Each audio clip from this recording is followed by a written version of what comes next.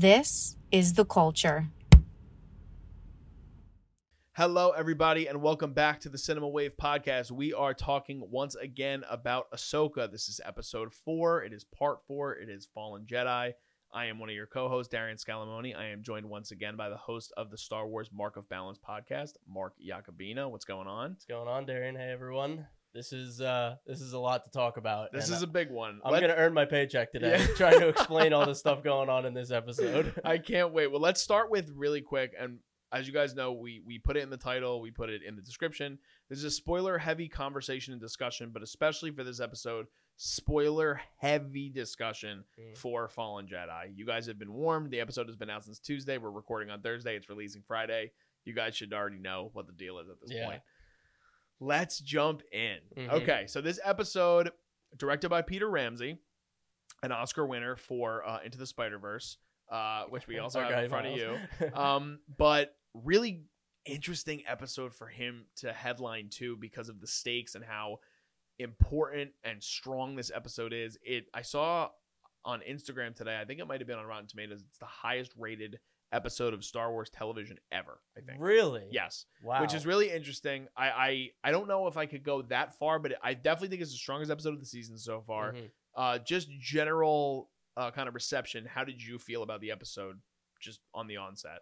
I thought it was incredible. I mean, I think it hit all the notes that people were waiting on. Like, I think a lot of people were expecting an explosive episode like this to come maybe even sooner. But once this episode got going, between all of the conflicts between characters, we have Sabine and Shin having another showdown. We have this epic lightsaber battle between Ahsoka and Baylan, and you can really feel the weight behind that fight, that it's been kind of inevitable. Like he says, it's a really great line. And by the end of the episode, obviously we have so many questions going into next week, and I'm sure we'll dive into everything. Absolutely. I want to talk about the lightsaber battles for a second, because I do think that it was the strongest action we've seen of the show so far.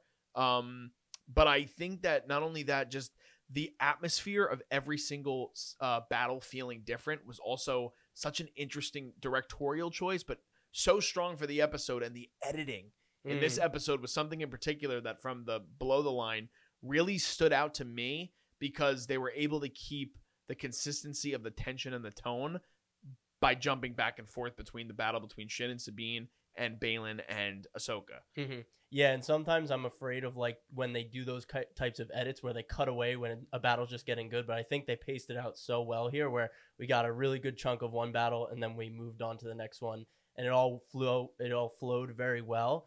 And like you said with the pacing, I think in the beginning of the Ahsoka and Baylan battle, I absolutely loved the way they sized each other up. They slowly kind of did this circle and they changed stances back and forth, like measuring where they could have that first blow or that first attack.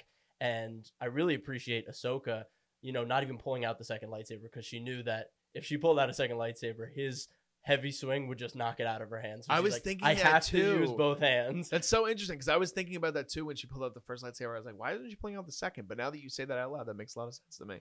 His heavy attacks were insane. Like when he came down, it was like a cleaving motion. I know Ray Stevenson at Star Wars Celebration, he said one of the big inspirations behind his character was like Arthurian knights and these big hulking characters and figures that use these huge broadswords. And I thought he brought that beautifully into this fight here. Yeah, just everything about the lightsaber battles in this, the choreography. I thought the score was really strong again in this episode in particular, and I guess kind of like last week where it's kind of action heavy, but there's so much deeper, not only just conversation that's happening between characters, but the writing was particularly strong in this week's episode, in my opinion. But let's just start from the beginning. So the episode opens with Hu Yang kind of still repairing the ship, and Sabine is trying to help him out, and Ahsoka's outside, and she comes out and she has this discussion with Ahsoka. We have a really big moment that happens here, which I thought was a great character moment between the two of them, and we start to really see the dynamic of Ahsoka and Sabine kind of shift now from last week, where you were starting to see the relationship of them kind of growing and building because they're working together in this space battle. And Ahsoka is basically like, hey, listen, like if we don't get to Ezra first and they still have this star map, like, am I able to rely on you that it's more important that we get this thing the fuck out of here, because we can't have Thrawn return. What did you think about that moment in particular, and just the acting of both of them? Because I thought it was like a big highlight. Sabine, that we've been talking about, has been big. Great scene for Rosario, I thought. Yeah, I think this is such a good Star Wars-esque moment because it's really relying on, do you put your attachments above the greater good? And Ahsoka knows that Sabine cares for Ezra more than most people. And I love that that line comes back around in the end where she says, "Can I rely on you?" And Sabine's like, "Of course you can." And in Natasha's performance that, she's not fully behind what she's saying. And then later on in the episode, we get the payoff of that foreshadowing that they set up earlier in the episode. Yeah, so for sure. I loved it. What did you think about, was that something in terms of Ahsoka's character that you were expecting out of her in terms of the relationship to Ezra? Because I know obviously Sabine has the closer and stronger relationship. For me, not knowing even Ezra as a character that much, it took me back a little bit because I was like, oh my God, what a strong thing to say. But at the same time, I feel like Rosario's portrayal is building as we go in the weeks along. And I thought that was something that at least rung true to her character, but you know more than I do, so I'd like to hear your take on that as well. Yeah, it is interesting because she does have a good relationship with Ezra and Kanan in Rebels because they all kind of share that Jedi past together. So it is pretty rough for her to say, we're gonna strand him if we have to for the greater good of the galaxy. And I think that's kind of where her headspace is now. I think we've seen throughout this season that she is very conflicted about things that have happened in the past, especially between her and Anakin and Darth Vader, but obviously her and Sabine. We get more hints this episode about what might have happened between them. So yeah, I think this was a really great scene. I think it rings true to what Rosario's been doing this season. I know people have been saying, oh, she's kind of stiff, she's not very emotional, but I think here we see like it's a sense of duty. Like it really means a lot to her to protect the galaxy if she has to and not let attachments get in the way of that. Yeah, I love the building of her with this character, because if you guys go back to the first episode, I brought that up. I was like, I don't know if she's fully embodying the character yet, and this is coming from someone who hasn't seen Ahsoka that much in animation at all.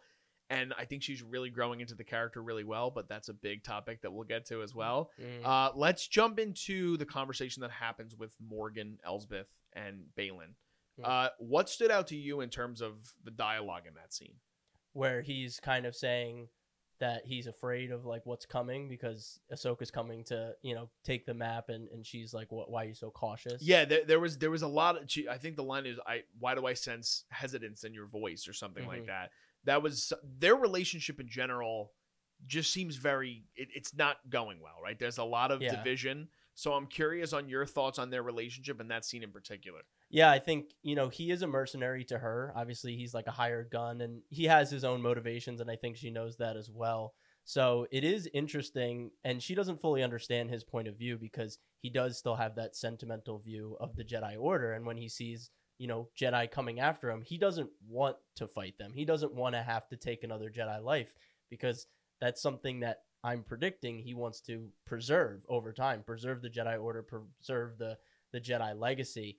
And so I think, there is that they're looking in two different directions. She's really at a power play with Thrawn, and he's on a power play more on the more mystical side of things. So I just think they don't see eye to eye, but like he kind of says later on in the episode with Sabine, their paths are kind of going in the same direction, so they need to work together. Yeah, absolutely. I think he just sees the greater sense of what it all means, right? He reminds me a lot of Dooku. Do you see that in his character? Because first of all, what an unfortunate, obviously when we lose any talent, it's a shame. Ray Stevenson passed away earlier this year. He is just made for this character, and he's made for Star Wars in particular, and he's so great in this role. It's so sad that, we don't know what's going to happen to him at the end of the series, but regardless, if his character continues on, like, we're going to have to see a recasting, obviously. Yeah. So what are your thoughts on his performance in particular, and maybe what you see for his character going forward before we get to the big thing that he does at the end? Sure. What were you thinking in terms of where his headspace was at after that conversation with Morgan, and then again later the conversation with Sabine? Yeah, I think, like I said, he is conflicted about what's about to happen because he might have to take a Jedi life, but I think Ray is absolutely incredible, and I'm so glad he was able to convey that with this episode. In the previous episodes, he's only had a couple moments to really show what he has, and in this episode, he was on full display. And I love the calm demeanor, like you said, very Dooku-esque. He's very refined as a person, and he's very calm in battle. Usually when you see Sith or dark side users, they're very emotional, and he's very reserved, and it's impressive. And then it's very intimidating at the end of the episode when he's fighting these people. He fights Ahsoka, but then when he's fighting Sabine, he uses mind games instead of using his lightsaber. Like he knows when to use force, and he knows when to manipulate people. And I think it was just such an impressive performance. And he's been in Star Wars. I don't know if we ever talked about it, but he has given a voice to a character in Clone Wars and Rebels. And I didn't know that. Yeah, Okay. in Gar Saxon. So he has been in Rebels before, and I think I was surprised because I wasn't very familiar with his work other than his voice work. I know he has had a lot of live action roles in big movies, but I wasn't aware of his live action talent. I had only known him from Clone Wars and Rebels, and it's just amazing when characters that have played one character in Star Wars, they're able to bring a whole other level to it, like Andy Serkis in Snoke, and then in Andor as Kino Loy. I love that he was able to have this opportunity, and yeah, he brought us such a menacing presence in this with so many layers. Yeah, absolutely. So transitioning from that, now we get this scene in a forest, right? And just the atmosphere of that alone, I want to ask you, because for me in particular, red is something that always stood out more so than anything in Star Wars to me. Whether it's the Sith, whether it's the red lightsabers that always I just thought were cooler. Yeah. Up until Mace Windu got his purple lightsaber, I was always a Sith lightsaber guy. But even the Red Room scene in Star Wars, which that film as a whole, that's a whole nother episode, but that scene I really love the way that they shot it and the cinematography and the lighting and all of it. This scene, we have like the red dirt on the ground and we have these barren trees and they're in this forest and we have a standoff. It's basically a tag team bout. We got Ahsoka Tano and we have Sabine Wren going against Shin Hati and Marek. What were your thoughts on that scene in particular and the fight choreography and how they were able to divide the four of them into two kind of separate battles between Shin and Sabine, and then Ahsoka and Marek? Yeah, I love what you said about the significance of red in Star Wars, because we saw it in the opening crawl. They use red. In the end of Clone Wars, they use a red logo for the Clone Wars logo instead of a yellow one. And, Revenge of the Sith, Mustafar, red. Even Last Jedi, I know that's not a popular movie for a lot of people, but that is a darker look at the Star Wars galaxy, and that's kind of in the poster. It's red, the battle at the end of the movie with the red sand and everything. So I do love that you bring up the red part of it. I really like the choreography here because it makes Shin again think very tactically. Shin knows that Sabine will be off balance if she isn't near her master, so Shin automatically makes a beeline away, knowing that Sabine will not only be angry at her for stabbing her, but also know that Sabine is very impulsive. Like, she knows her enemy. So I really liked how they did that here. I thought their fight was really great, the way Sabine embodied both being a Mandalorian and being a Jedi, using her gadgets, using her Beskar. Like, I loved all of that. And in the end, she still loses, but I think they made it very creative in the way that they had that fight. And then, yeah, Ahsoka just besting Marek that easily, I think, is perfect. It just shows how much experience she has, and all the Marek theories, they're out the window. Yeah. So before we break down the scene as a whole, I wanted to ask, because, and this taking the story out of it, right? Yeah. My personal opinion, when I see that happen, I totally agree with every point you just made. As soon as Shin runs away, Sabine follows. I'm like, what are you doing? Like, I was so angry, and I'm like, Hu Yang just talked to both of you. I was like, you got to stick together. And I think Hu Yang, honestly, has been such a standout as well this season in particular. Like, one of my favorite droid characters in Star Wars ever, through just even 4 episodes of the show. But, like, how did you feel on a personal level? Were you like, what are you doing? Like, were you, because I was verbally yelling at my television. I was like, were just told minutes before this scene by Hu Yang to stick together, because that's how you always work better together. And immediately it's that immaturity and it's that impulsiveness that you talked about. So did you have an emotional connection to that? Because I was pissed off. Yeah, I'm sure you really liked the Hu Yang fight scene we actually got. He actually got to show early his stuff on, up. I'm like, oh, Darian sure. probably loves like this. Rock'em Sock'em Robots. Exactly. Is literally what it looked like. It's exactly. Awesome. Actually, when I first saw them run away, I'm like, oh, that's creative. That's how they can choreograph it so it's not too much for production design. And I'm like, okay. So you were first of all, I went behind the analytical, but then I'm like, that's very cynical. And then I looked a little deeper. I'm like, character-wise, yes, this makes sense. Yeah, Sabine would do that. Shin is smart enough. She knows how to poke Sabine in the areas that'll get her to do what she wants. And Ahsoka's obviously just gonna face off against someone that I think she knew she was much better than. I Yeah. mean, we saw in the She end bested him pretty easily. exactly at the end of episode 2, that was the one where he threw his lightsaber and she just like easily sidestepped it when it came back around. So I love that they show that she was just on a completely different level than him or whatever entity he is. Yeah, absolutely. I thought the scene as a whole was one of the better scenes, like action scenes in Star Wars in a really long time. So well shot. Again, choreographed. The camera choice to bring in some of these close-ups, and then again with the editing, they were able to do such. It was tightly shot. It was well paced. The sound design was awesome. There was so many really good things, and again, that aspect you were talking about. We had the Mandalorian stuff with Sabine. We also had lightsaber battles as well in it. It was able to accomplish so much in a short amount of time.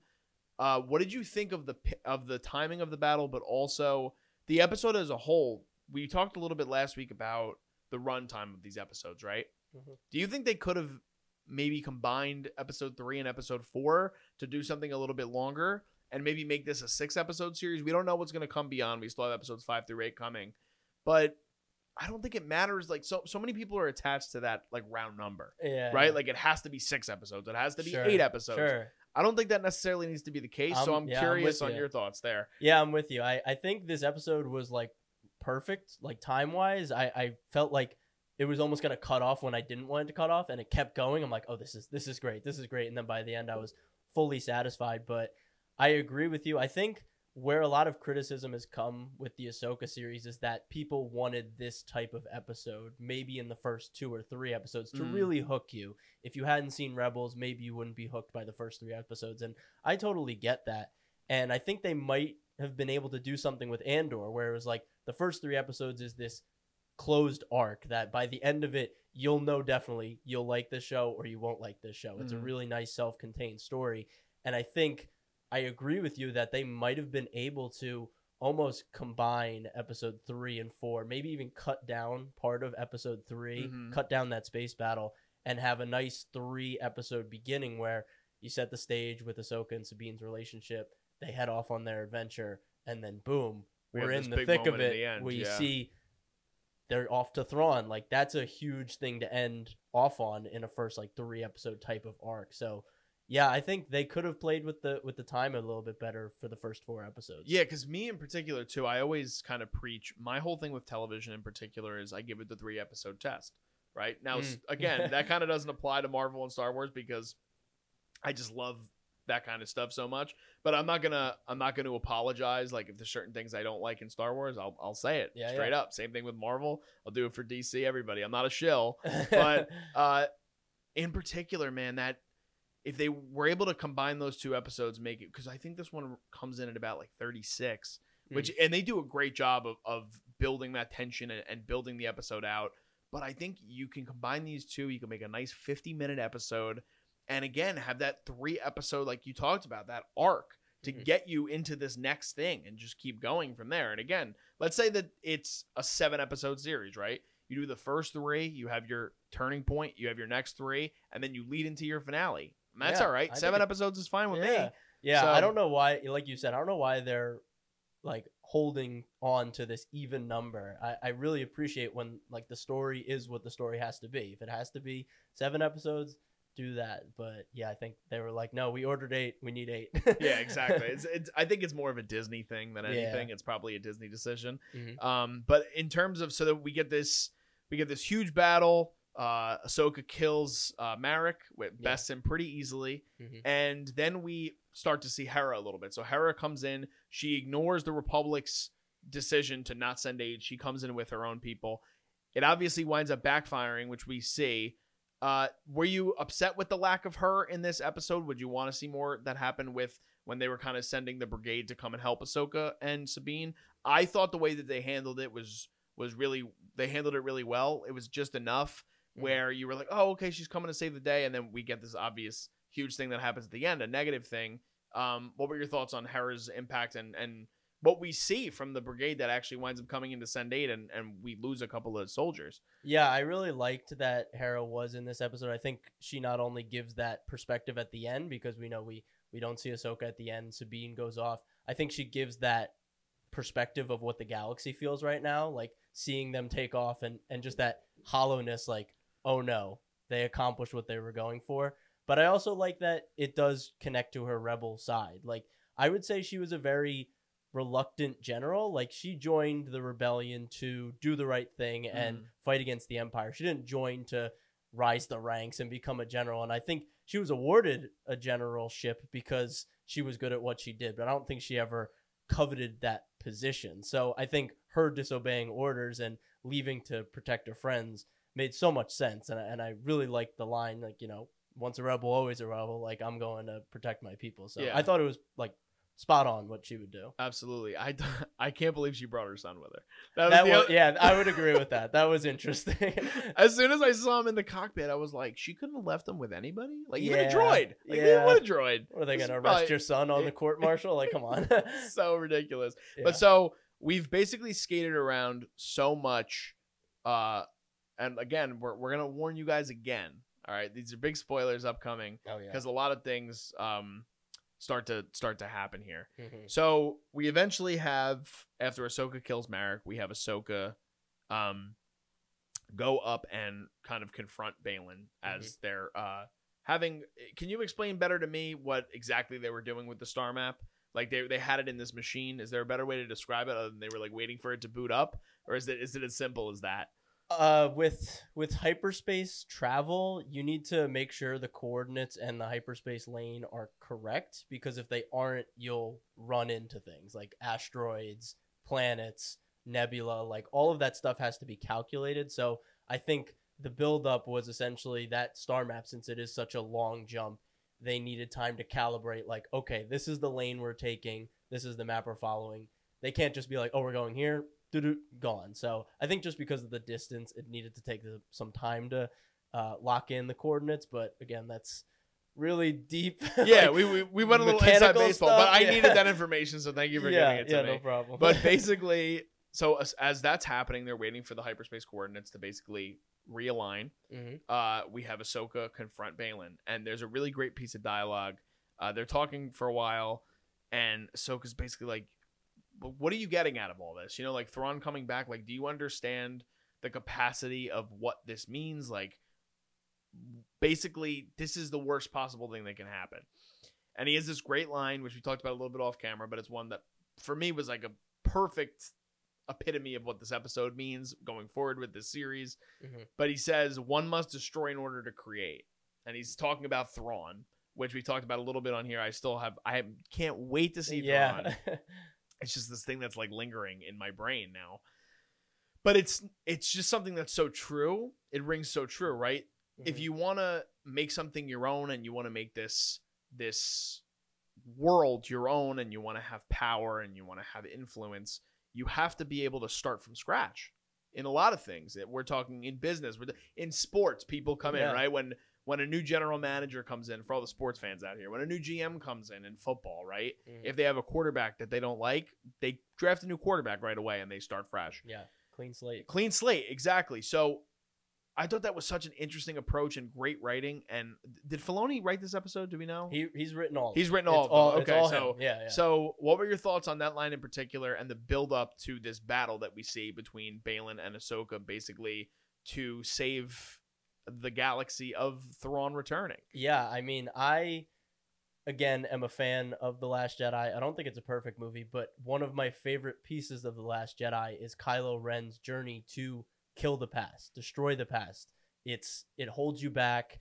You need to start with a clean slate. You need to start moving forward. And again, I don't know if Filoni is drawing from that theme or something like that, but that line really made me think of that from other Star Wars canon. And then again, if you guys have been tuning into these episodes, I really do think Balon wants to restart the Jedi Order in his image. I think he has an idea of what the Jedi Order should be. I think he saw it fail. He's seen all these stories of these masters failing their apprentices and what it's led to, Darth Vader being the biggest issue that's ever come out of it. So I think that he has this pride and this ego that he knows what's best for the galaxy, and he knows that this new Jedi Order, he might not know that Luke is restarting the Jedi Order, or he might.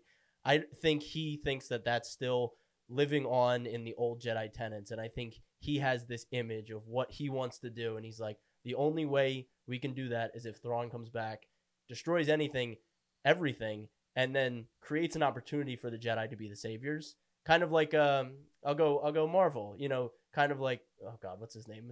Jake Gyllenhaal, Mysterio, yes. Kind of like create the problem and then be the solution and become a hero. Yeah. So he's like Thrawn, he has a goal, he'll come in, he'll destroy everything, and I'll kind of rise from the ashes. I think that's his goal. That's where I'm taking it. I'm curious what your predictions are moving forward with Balon. I definitely think the Jedi Order is something in particular that stands out because there still seems like there's such a respect, and you see it in the scene that he has with Sabine later on after the fight with Ahsoka. Mm-hmm. But I'm curious just because I don't know so much about Thrawn.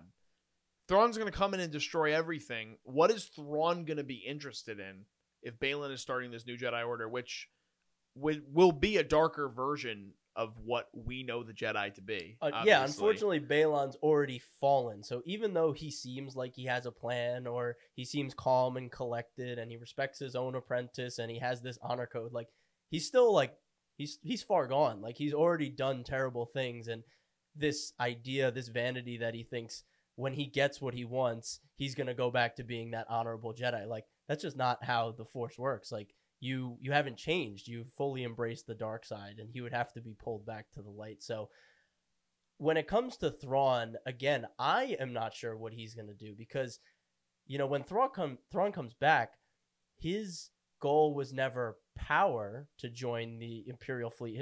His goal was never power to rule the galaxy. It was to basically keep an eye on the Empire and make sure they didn't expand into his species part of space, which is the unknown regions. He was basically not a spy because he didn't want to join, but he was essentially a spy for his people, the Chiss, these blue people.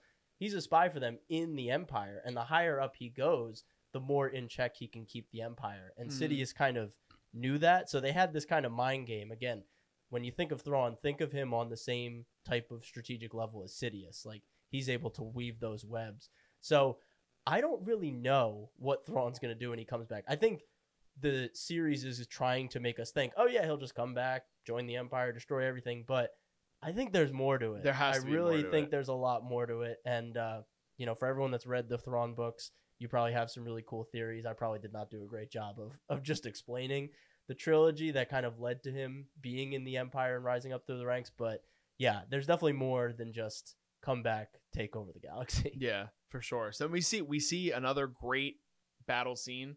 Seems like, and different than the other one that we had seen, this time with Balon and Ahsoka, has more of this like medieval kind of tenseness to it. Very samurai-esque. Absolutely. And Ahsoka kind of bests him for a second, grabs onto the star map, burns her hand. Balon's like, that was not the right decision. Yeah. And basically starts to strong arm her. And then we have Sabine come in, and she has the star map in her hand at the same time that Balon kind of has Ahsoka cornered. Yeah. And Ahsoka yells at her to destroy the star map.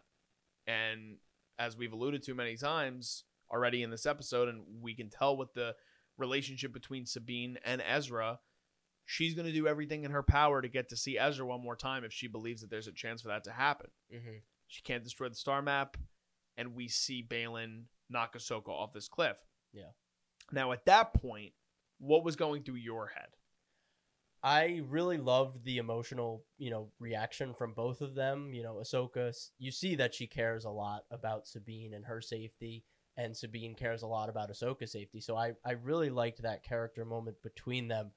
In my head, of course, I'm like, well, this is Ahsoka. There's no way this possible death is this anticlimactic. Like, there's no way that just happened, right? So that was going through my head. But then I think the scene just keeps going, and then you're locked in with Sabine and Balon, which I think is great because it makes your mind race so much faster. You're just like, wait, what happened to Ahsoka? But then you're staying in the scene. You don't even think about it, and it adds even more to your point that you just talked about for the anticlimactic moment of Ahsoka kind of just falling off a cliff. When you get thrown right back into the action, and then you go from Balon being in the middle of Ahsoka and Sabine to, again, great camera work and great staging and everything. But then you have Sabine in the middle of Shin and Balon, and Shin uses the Force on her to get her to she gives the star map to Balon first. Yeah, another great scene where I love when Balon reaches out his hand and the camera's kind of placed off center, so it's just his hand that's showing. It's like the dark side almost reaching out to her, and the editing and the sound editing right when the map touches his hand, it like shrinks all in. It's like, whew. I love that part of it. And I think Natasha's performance here is incredible. Like the tears just welling, like she knows what she has to do, but she can't bring herself to do it. Yeah, absolutely. So we see that moment happen. Shin uses the force, like force choking Sabine, and then Balin's like, please get off of her. Like I told her that she kept her word. I'm going to keep my word. And so eventually, I mean, again, huge scene.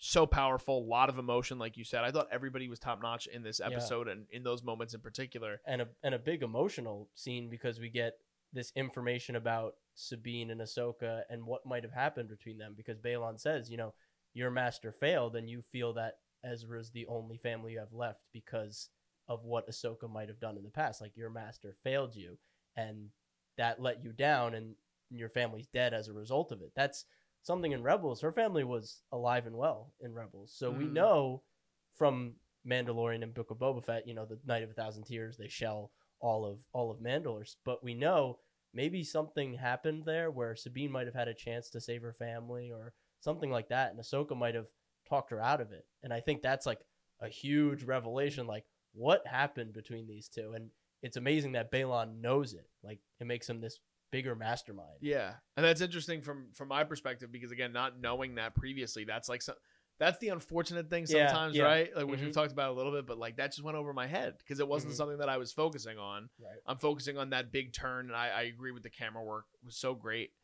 where she hands over the star map, and again, I don't know now. I'm interested to see what happens with Sabine and Balin. There's a lot there. They bring her with them, which I think is so interesting at the end of the episode. And after that whole thing happens, again, they get on the ship. She goes along with them. They're in possession of the star map. Seems like Thrawn is coming as soon as next week. But then we have the big moment, right? And we finally see Ahsoka again at the end of the episode. She opens her eyes. And I'm thinking she's like at the edge of a rock, right? Yeah. Like she landed. And then I start to notice there's a blue hue around her. And I'm like, oh my God, is she a Force ghost? No. And then we see her on this blue bridge in... I don't know if it's like for Star Wars, is there a reference to what that is? There is, correct? That is called the World Between Worlds. Okay. It is a physical manifestation of the Force and how it's connected to everyone, everything, and that the past, the present, and the future are all happening at the same time. So it's crazy. It is a really crazy thing. It's like the closest thing to like time travel in Star Wars, right? Now that's a very basic gist. But like for people for the casual people, that might be a way to kind of see things happen that are things we're not used to seeing in Star Wars at a larger scale. Yeah, right? I mean, I don't want to give it that kind of connotation that it is time travel because Dave Filoni, when he does explain it, he emphasizes this is not like time travel. This is not multiversal. This is just a representation of what the Force is. When we see Jedi, they can look into the past when they enter an area. They can see visions of the future. We see it with Anakin. We see it with Yoda. They see these visions of the future, and the Force is always in motion, and it's always connected. Everything's always connected. And the idea behind this World Between Worlds is that all of these things are happening at once. And there are these windows into these moments in people's lives in the World Between Worlds. We see it in Rebels. And I don't want to dive into it because it's a lot, and it's going to just confuse the hell out of people. The whole conversation. But yes, it is this physical manifestation of what the Force is, and we don't know if it is actually the World Between Worlds. We see that it looks like it, and we see Anakin, and we see Ahsoka might be dead. So I think Dave again is playing this trick that, is it that or is it this? Is she dead? Is she not?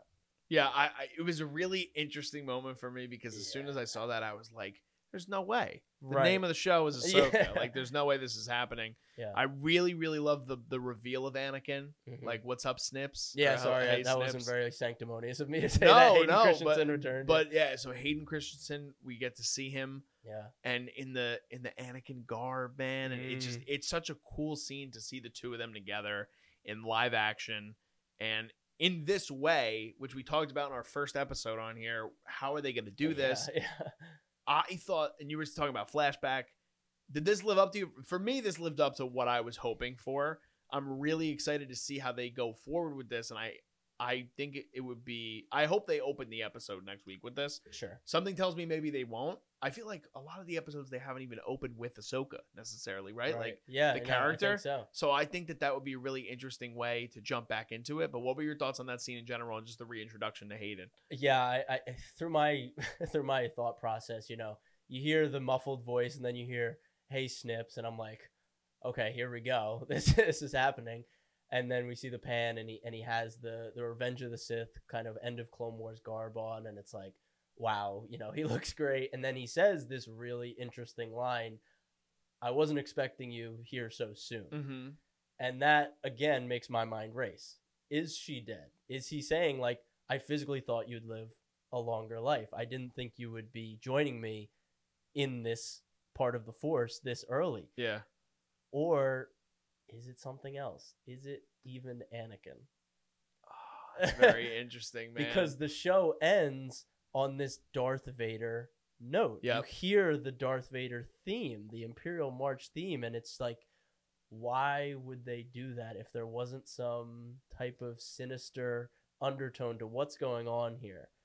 I don't know what to believe. I don't even know what to speculate because, Yeah. and I do understand what you were saying too, because I heard that Darth Vader tone, and just as a whole, I felt like creatively, this is the other episodes I've appreciated. I've liked Ahsoka so far. This was a whole nother level for me. This was an episode of Star Wars television that it reminded me of Andor, dude. It just made me feel like I was so excited for next week, and I haven't felt that with the last three. Like, I was like, oh, it's a good start. Mm-hmm. Last week, like, I wasn't a huge fan of last week's episode. I thought it was fine.